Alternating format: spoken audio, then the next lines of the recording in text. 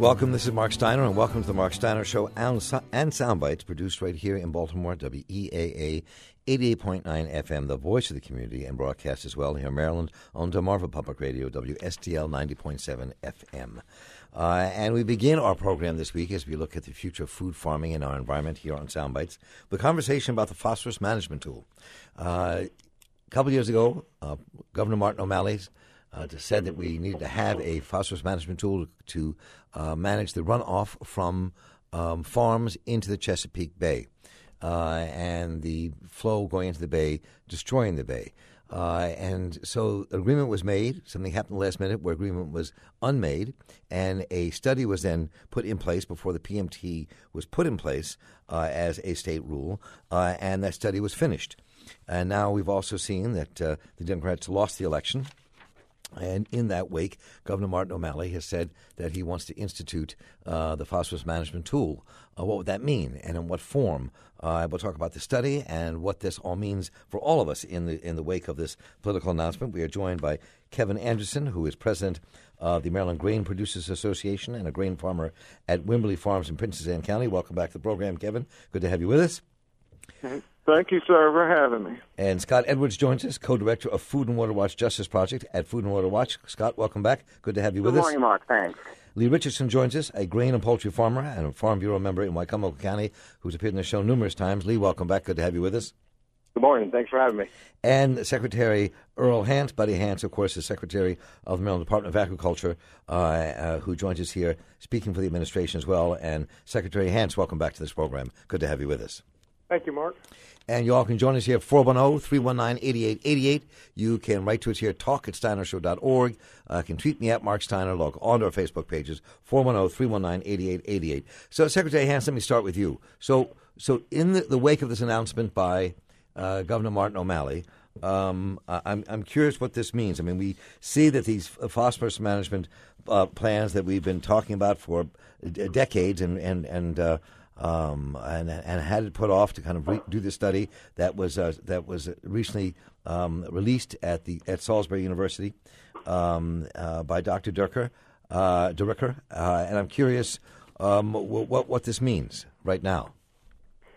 Well, as you know, Mark, we've been through a bunch of starts and stops in the last 18 months. The governor's always believed that the phosphorus management tool needed to be implemented, and as you also have mentioned, we had to have a study commissioned, and we did that through Salisbury University. That study was released about a week and a half ago. All during this time, the governor has asked that we realize that there would be certain impacts to the agricultural industry, and he asked that we try to find ways to mitigate those impacts. And as you look at the study that was released, certain scenarios were run where certain programs would be instituted to help offset the costs that we assumed would happen. So right now, the governor asked on Friday that the regulation be submitted to AELR, and we are going through that regulatory process. So, Lee, let me bring you back in here, and first time in this conversation, to talk a bit about what this means. So it looks as if, let me say first, Secretary Hance, does this mean this will be like an executive order on the part of the governor? Will this have to go before the state legislature before the next governor takes office? What's the process? Well, it's going through the normal regulatory process. The regs were submitted for publication last Friday. They'll be published in the Register, we assume, on December the 1st. The process is that ALR will take those regs under consideration. There's a mandatory 30-day comment period, and at the end of that comment period, we can take those comments under advisement, and if there's something significant that comes out in those comments, we make changes. If we do make changes, that would mean that we'd have to go back and resubmit those regulations. The law requires that once the regulations are published in the Maryland Register, there has to be at least 45 days before the governor or the department can implement those regulations. So what does this mean from your perspective, Lee Richardson, as a grain and poultry farmer and a member of the Farm Bureau? Well, obviously it means a lot more cost to me, a lot more cost to the taxpayer. In my eyes, it do very little income to the state. You know, they come out and said it's going to benefit the Bay by so much and all this. I see that not at all. Nobody has shown the farmer any science to justify that.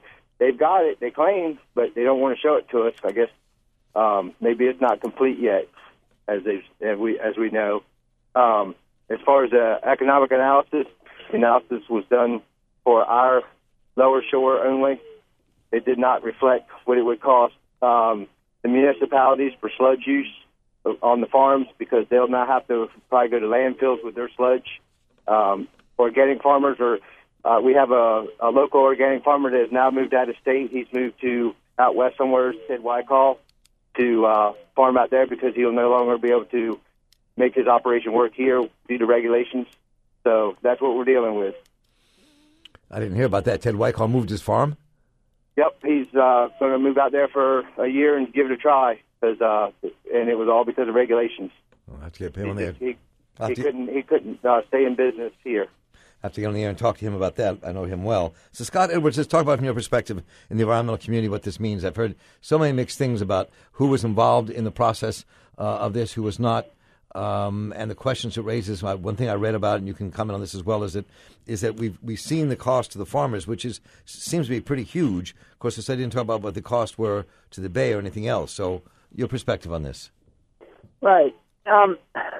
So from our perspective, I think it's clear that there is an ongoing phosphorus problem down on the Lower Eastern Shore, and this has been verified time and again through reports and studies. As a matter of fact, even Secretary Hance's Department of Agriculture has a recent report out on agricultural progress towards meeting the Bay TMDL, and this covers 2012 and 2013.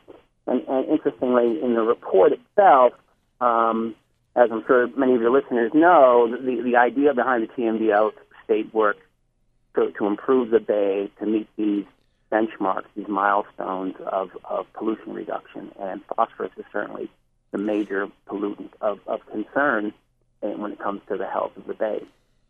What's interesting about the Department of Agriculture's report is that all of the areas in Maryland, all the watersheds where you look at the Potomac, the Patuxent, the Western Shore, are all meeting some of their demands for phosphorus reduction and nitrogen reduction. They're all going downhill. It seems that they're on track for meeting the 2017 mark. But down the Eastern Shore, which is dominated by the poultry industry, down the Eastern Shore, they're actually increasing their discharges of phosphorus from 2009 to 10 and up into 2012. We're not seeing reductions in phosphorus like we are in the rest of the state.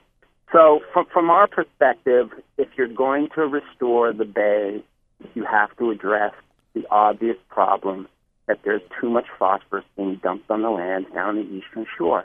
It's also supported by the fact that county after county down the Eastern Shore, whether you go to Somerset County, where Mr. Anderson is, or any of the other counties where they're poultry intensive, the soils are just simply saturated with phosphorus to the levels of 85, 89, up to 90% of soil of phosphorus saturation.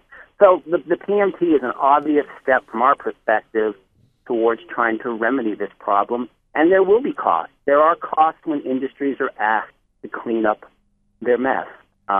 Every industry in this country, we ask to properly dispose of their waste so we're not harming communities and harming water systems. And so, yes, there will be costs.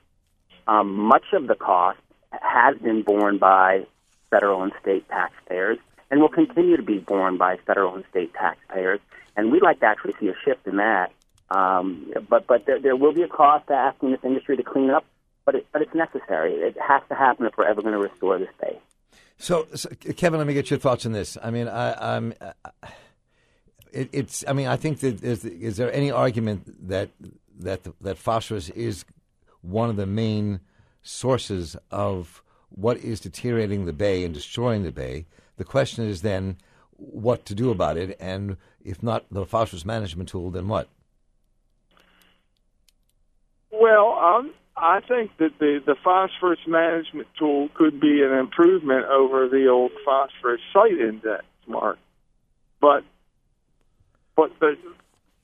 realize that this phosphorus was applied to the land under current scientific recommendations.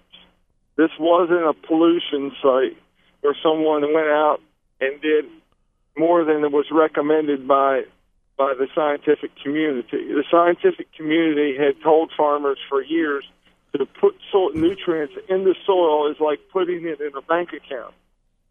So we have built up the fertility in the soil over the years from university recommendations. Now we're to the point that our business plans and everything has been based on this use of poultry litter. And under the proposed phosphorus management tool, it would devastate. It's like going from 65 posted mile-an-hour speed limit on 95 to 35, and we're asking for it to gradual step downs instead of these massive step downs that they're requiring. We're asking for some science to tell us what levels we're at, is at what pollution levels, and there's none of that been brought to the ag community. So it's hard for the ag community to buy into something and participate in something that hasn't been proven to them. So let me just, Secretary Hand, so how is this going to be implemented? So are you saying this is going to be implemented? Will it be implemented gradually? Will it be implemented wholly at once? So over a 2-year period or 1-year period? What's the plan? Well, the current proposed regs that we've sent to ALR have a 6-year phase-in, beginning in crop year 2017. The first in 2016, farmers would develop their nutrient management plans. We would run the tool against the old P-site index, so farmers would have information at that time to know what changes there are going to be to their operations. So in 2017, those farmers with the highest FIV levels, starting at 450 and above, would begin implementation.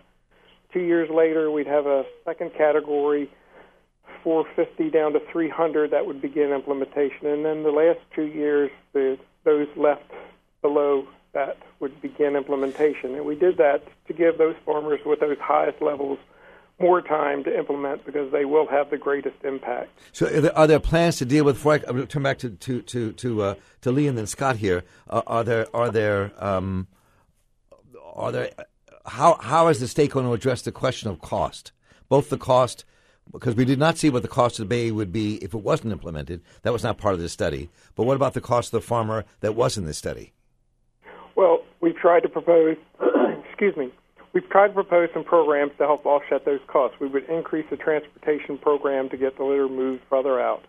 We provide cost share for those poultry producers for the additional costs they would incur for cleaning out their houses and moving that manure. And we already have begun programs to pay for alternative energy projects to help utilize the litter that might be available. So we've tried to address most of those issues, although we can't address all of the issues. And I think another point I would like to make is that if you read through the regulations, there are certain provisions in there that make allowances. We've made a provision in there that for organic, they would not have to eliminate the use of an organic source of phosphorus in their crops, because there's really not anything available that they could use as an alternative, and we did not want to see the organic industry leave the state. So we have allowed a provision in there to help protect the organic industry. So, but Mark, is this Lee? Mark, who is this? Kevin, go ahead. Yep. About the analysis and the cost on Dr. Derricker's study, they transported the manure 50 miles.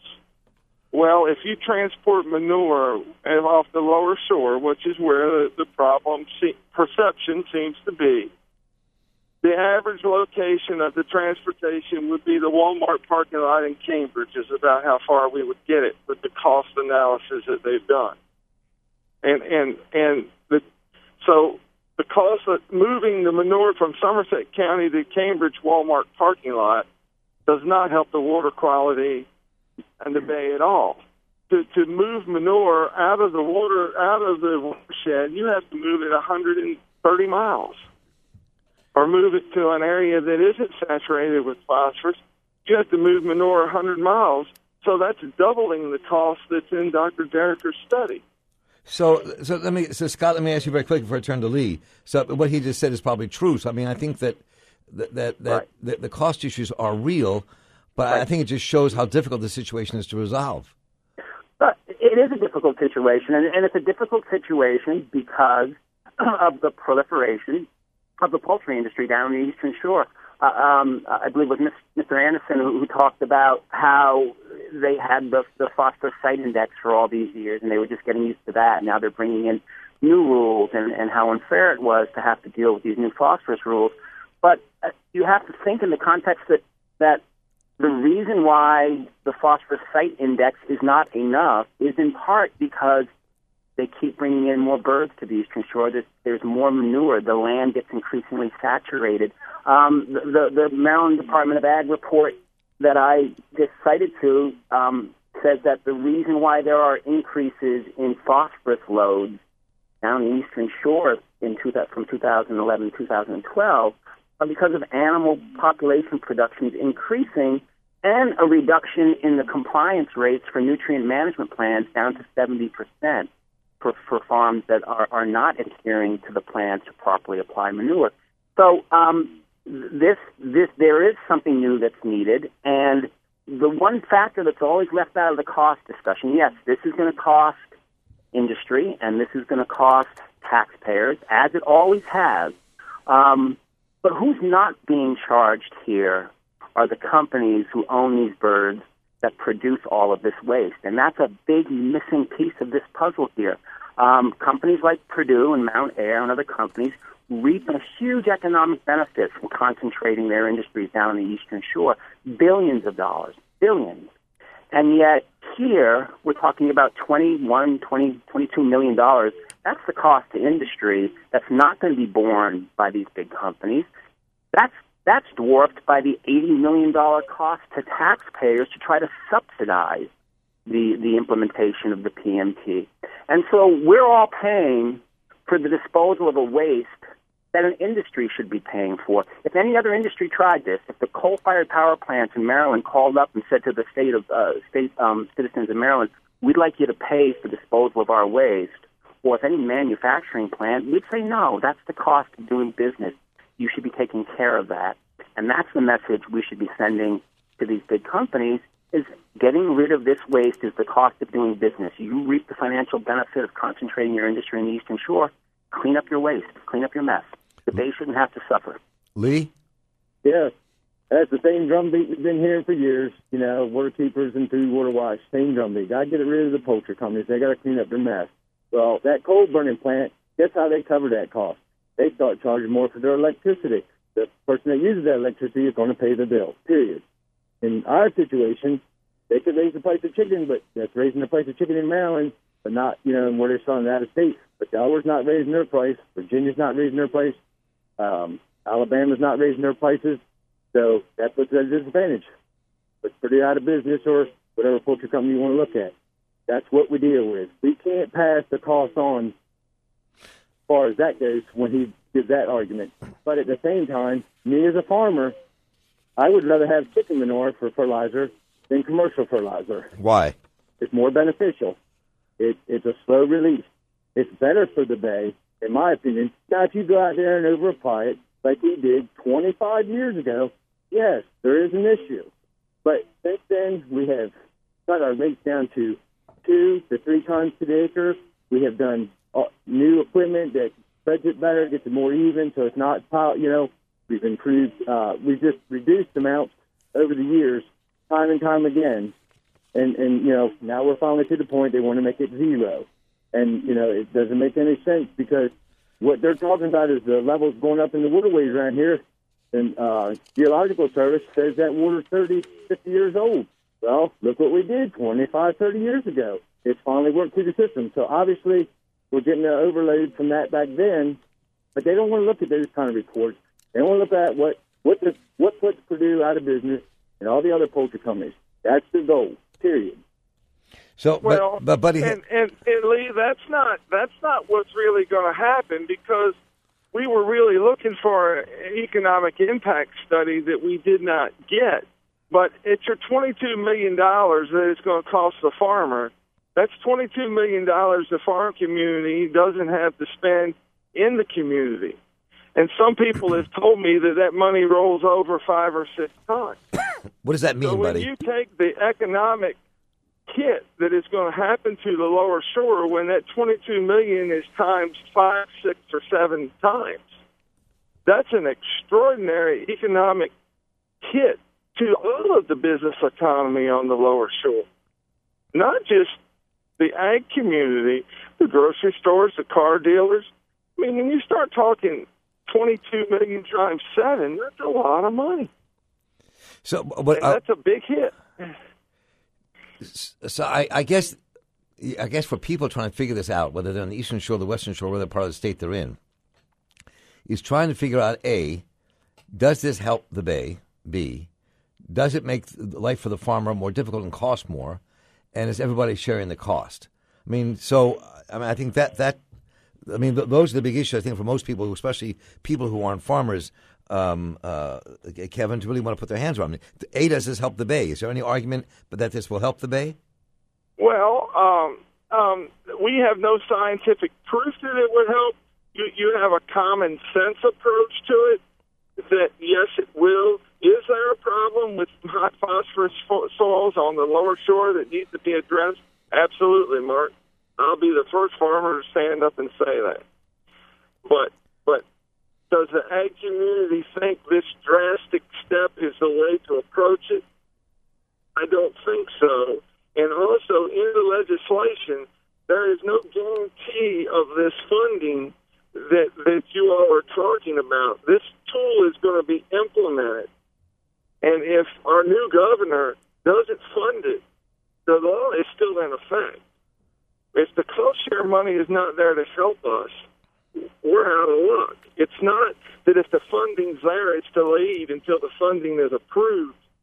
If this law is passed, we have to follow it with no money from the taxpayers of the state if Governor Hogan decides that's the avenue he wants to take. Well, I think we have a brief break here. We'll come right back and pick up that point and in this conversation. And because if Governor-elect Larry Hogan is a man of his word, I have no doubt that he is, then he is not. He's going to be cutting taxes, not raising any more money or spending any more. So we'll talk about what that means and go right back to our other guests who are here. You heard Kevin Anderson, who is a president of the Maryland Grain Producers Association, Lee Richardson, who is a grain and poultry farmer and an active member of the Farm Bureau, Scott Edwards, co-director of Food and Water Watch Justice Project at Food and Water Watch, and Secretary Earl Hance, Buddy Hance, the Secretary of the Maryland Department of Agriculture, and you at 410-319-8888. We'll be back in 1 minute to conclude this conversation.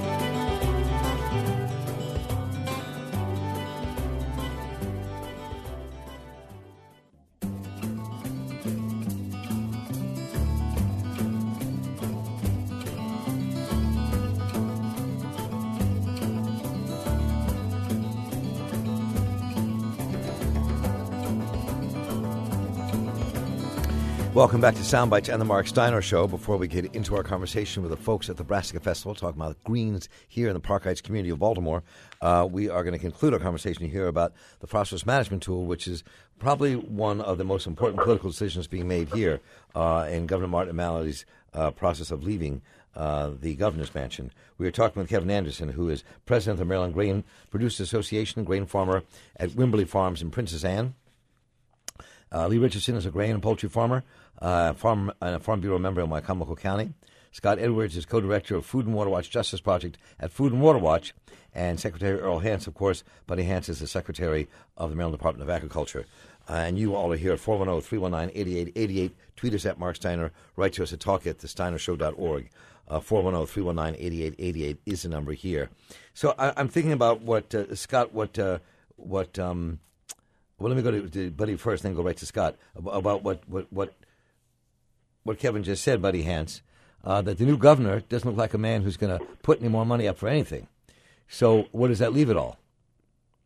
Well, Kevin is correct. You know, we've proposed programs and some funding mechanisms to try to offset those impacts, but there is no requirement for the next administration to fund those programs.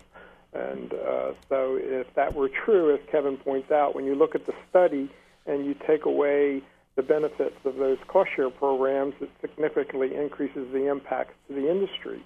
And, as Kevin said, that money that those farmers now have to pay for those things are dollars that don't get spent in the community, and it does have an overall impact, which is why we've tried to provide some mechanisms to reduce and mitigate those impacts. But there certainly is not a guarantee, and you cannot introduce a regulation and require certain funding before that regulation is implemented.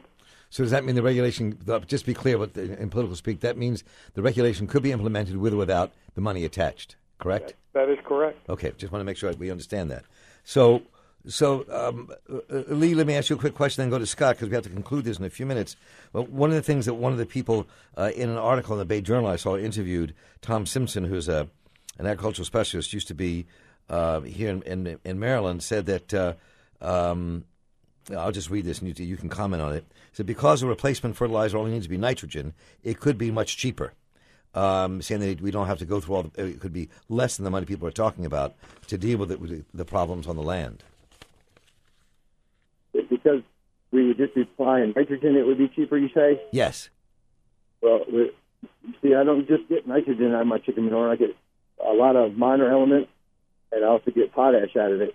So it's not just going to be nitrogen that I'm supplementing when it comes time. It wouldn't be nitrogen alone, because I don't apply enough manure to get all my nitrogen anyway, so I'm already buying some nitrogen, but there's also the minor elements that we would be replacing certain ones, and then also the potassium would be a big issue. So no longer be getting any from it. But before I turn to Scott and get a final thought from the Secretary, Lee, one of the things that also this article was talking about, and we've talked about in the air here a lot over the last 22 years, is that all the offset practices that farmers do to stop nutrients from going into the bay, stream buffers, cover crops, and things like that there have never really been any studies to say whether or not they're effective. And I guess part of the problem is it seems like we've always danced around this issue, but do we really understand how effective this is, or what your response would be about what to do to ensure the runoff, at least from our farms, is not as great as it is? Well, part of that problem is the difficulty of being able to figure it out, the science, on that. But at the same time, very little money spent there anymore. Our extension services drained to the point that they don't even do research hardly anymore like they used to. That's how we learned to use less manure in the first place when they came out on our farm and showed us results and stuff like that. They used less and less and less. But that funding is no longer there anymore that they used to have. And then these environmental groups don't spend any money on research for that. It's what can we spend money on to prove that, to stop it, all manure, period. But nothing really to show the results, and so we don't really know what we're getting for our money. Scott Edwards, I mean, this is clearly a volatile subject, both for the farmers and for the people who are advocates for the Bay. Mm-hmm. It looks like it's going to be implemented, so I'm talking about how, what do you think the economic fallout will be, both for the farming industry and for the rest of the state? Well, it's interesting that the incoming Governor Hogan, yes, he says he's committed to cutting down on spending. He also, though, says he's committed to the health and restoration of the Chesapeake Bay, and we hope to take his word on that, and that he sees the importance of implementing programs that, in fact, do restore the Bay. This PMT debate's been going on for years, but the debate about the health of the Bay has been going on for decades, and it's not getting any better. So last summer, the size of the dead zone in the Chesapeake Bay was massive. It's not getting smaller. And so anybody, and again, we hope that Governor Hogan, incoming Governor Hogan, lives up to his commitment to Bay restoration, but they understand that the Bay needs to be restored, and that there is a cost to Bay restoration, and it's a cost that everybody in Maryland has to share in, and almost everybody does. There's the septic users fees and the flush taxes and lots of different fees, because the people of Maryland have decided as a state that Bay restoration should and is a priority. So yes, there is going to be an economic fallout from restoring the bay, but it's way past time that in Maryland, the biggest polluters of phosphorus take responsibility for their discharges and start to do things like the PMT. We hear that this is so sudden and this is just being put upon folks. I can tell you that the environmental community and folks who care about the bay wish that the PMT had been implemented 3 years ago when it was being discussed. And so we're looking at now a 6-year implementation plan. So from the time we wanted it to be implemented fully to the time it actually is being implemented is a 9-year period. This is not being rushed through. This is a very gradual implementation. This is a very reasonable approach. And yes, there will be costs. I do have to note that much of the money that goes down to the Eastern Shore for conservation practices comes from the federal government. And so, for example, in Somerset County, over the past 12, 14 years, we've seen almost $17 million in federal money going into Somerset County for farm conservation practices. So this is not all state money, so it doesn't all hinge upon the state, but the state certainly does play an important role. And I just want to reiterate, so should these poultry companies. They should play an important economic role in restoring the bay and making sure that the waste stream from their product doesn't keep having the impact that it's having. We do have to kind of wrap this up because we have another segment following right on the heels here we have to get to. But so I'm going to ask Kevin if you would give us a quick 30-second thought before we turn to Secretary Hans for 30 seconds. My 30-second would be people buy into and believe in which they help to create. And I think you need the agriculture community to buy into anything that's implemented on the land to help water quality. And I would also remind everybody that the bay flows from the north to the south, and it's very unlikely that the water from the Tangier Sound is causing dead zones north of the Choptank River. And I just want to say here that I will be seeing Buddy Hans and others this Thursday. That the 15th Eastern Shore Planning Conference will take place on November 20th from 8 a.m. to 5 p.m. You can join us at the historic Tidewater Inn in downtown Easton for a conference about the future of agriculture on Maryland's Eastern Shore. I'll be monitoring a panel with all 3 Delmarva agriculture secretaries. You can find more information about the event and registration at eslc.org, and we'll be broadcasting that next Tuesday. And this will clearly be one of the topics that we are going to wrestle with on that day. Buddy Hans, you have a very quick closing thought?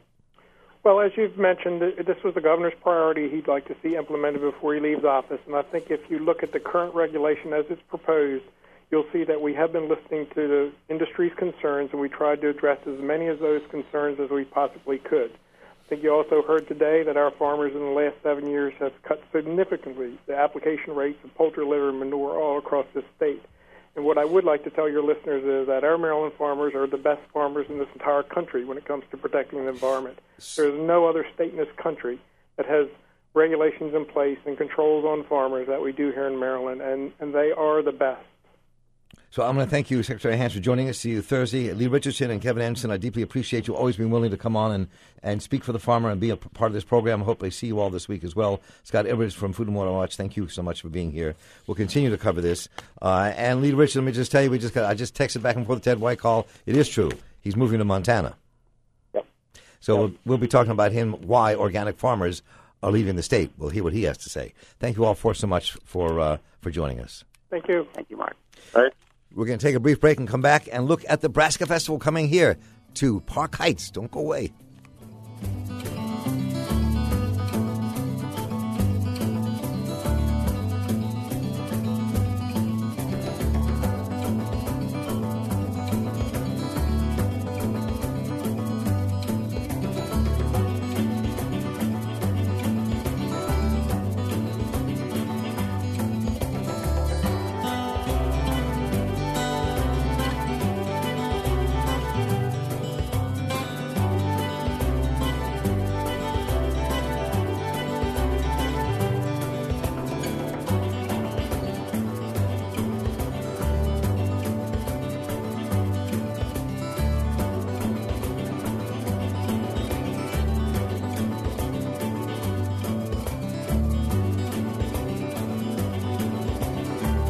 Welcome back. This weekend, the Brassica Fest 2014 is taking place, and on Park Heights, a community that is taking hold of issues about food and our future like no other community in Baltimore.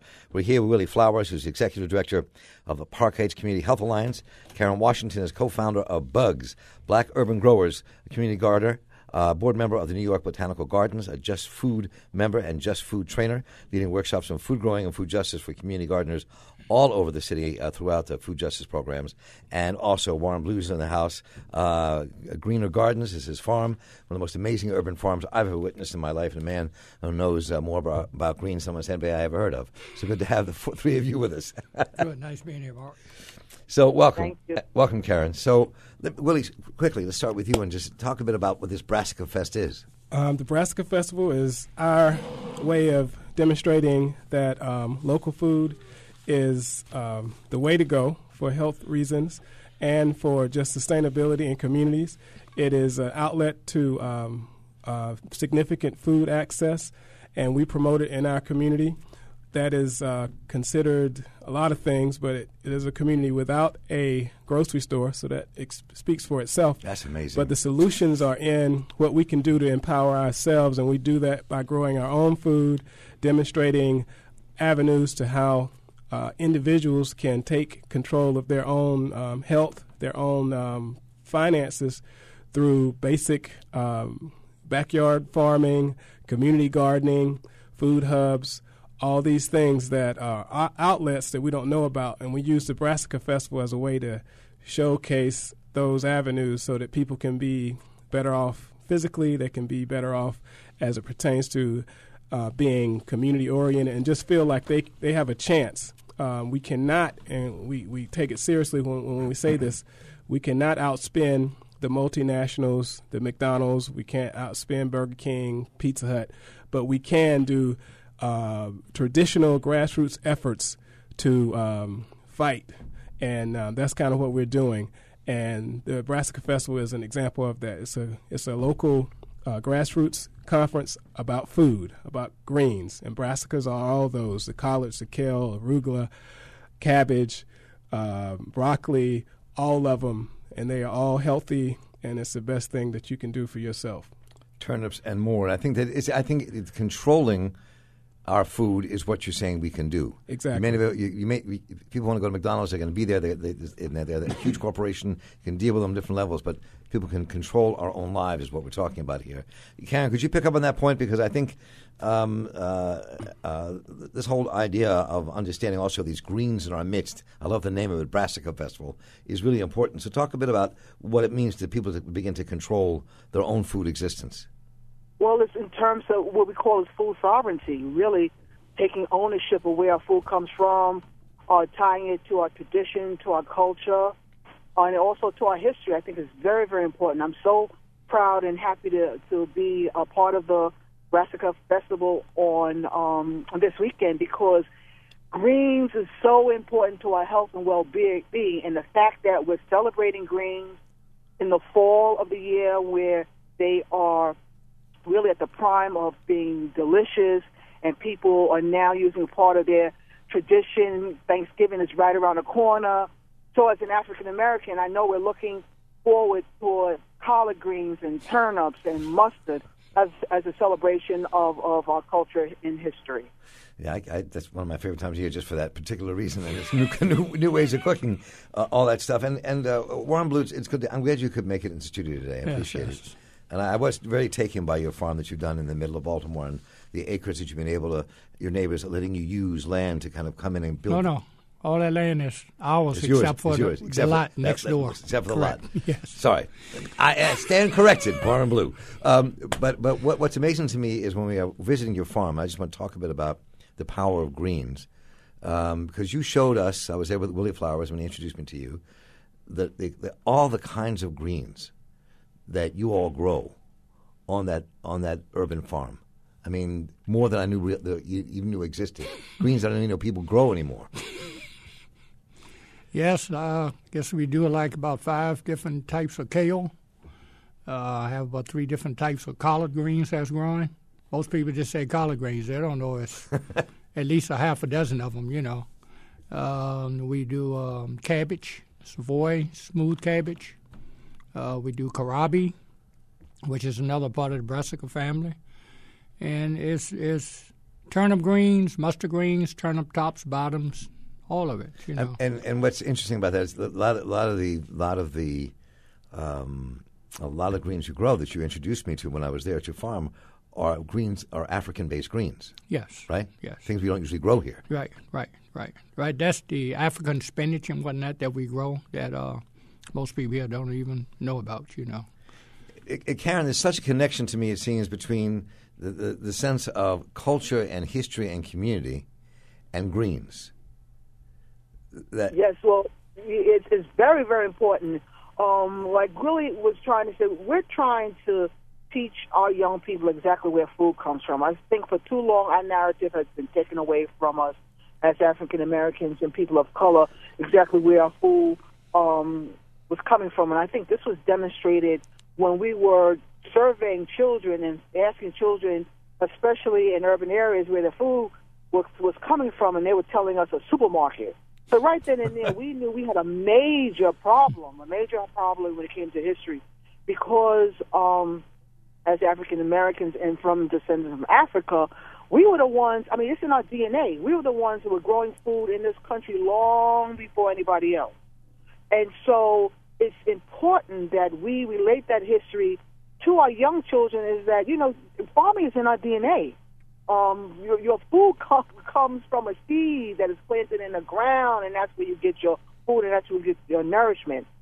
So I think, it's critical that we understand this. It's critical that we're now providing information and education, especially to our younger kids, exactly where their food comes from, why it's important to eat food that is healthy, and also to let them understand the difference between food that we grow and food that is seen in supermarkets, such as processed food and junk food, which the companies have co-opted our names and characteristics of food when they label stuff as all natural, organic, no artificial flavoring, to mean healthy. And Willie Flowers, one of the things I think I want to let people know again is why it's important that this Brassica Festival is being held and started here in the Park Heights community, and why it's there, and the fact that what you have done, you and others have done, Sasha and others have done in that community, is create an urban farm that is becoming part of the culture of this neighborhood, that it's more than just, people have urban farms and they sell to the most expensive restaurants they can find, but your notion of farming in the middle of Park Heights is very different. It starts in the community, and as I've said before here, we've been gardening there for 5 years. It's catching on. We are in discussions with the Park Heights Renaissance about expanding to other vacant lots in the community. Good. So we're excited about that opportunity in collaboration with them and also the city. Hopefully one day we'll at least have a designated area specifically to do what we do. That's to grow farms in the community and produce food for people pretty much year-round. Because it seems to me it's not such a crazy idea when you think of neighborhood by neighborhood that Park Heights, the community of Park Heights, could go a long way to feeding the residents of that community and growing its own food. Since it doesn't seem that Giant or anybody else wants to kind of move a grocery store into Park Heights, you got to take hold of it yourself. Exactly, and that's consistent with our history and legacy as African people in this country, and that's what's being left out of the narrative. I'll use the example of Park Heights because there are a lot of vacant and abandoned lots and homes, and it's easy to, hopefully take over a lot of them. And like I explained, Cheo Hurley, the new president our interim president of the Park Heights Renaissance, supports it, as well as the city, but also a few, miles away in Ashburton, where there are no vacant and abandoned houses or lots. The community there is collaborating, being led by B. Scott, to use the lots in their neighborhoods because, nobody's using them. Maybe they're using flower gardens and that kind of thing, but they want to systematically create areas to raise food. So this kind of thing is, there's no end in sight to the benefits of it.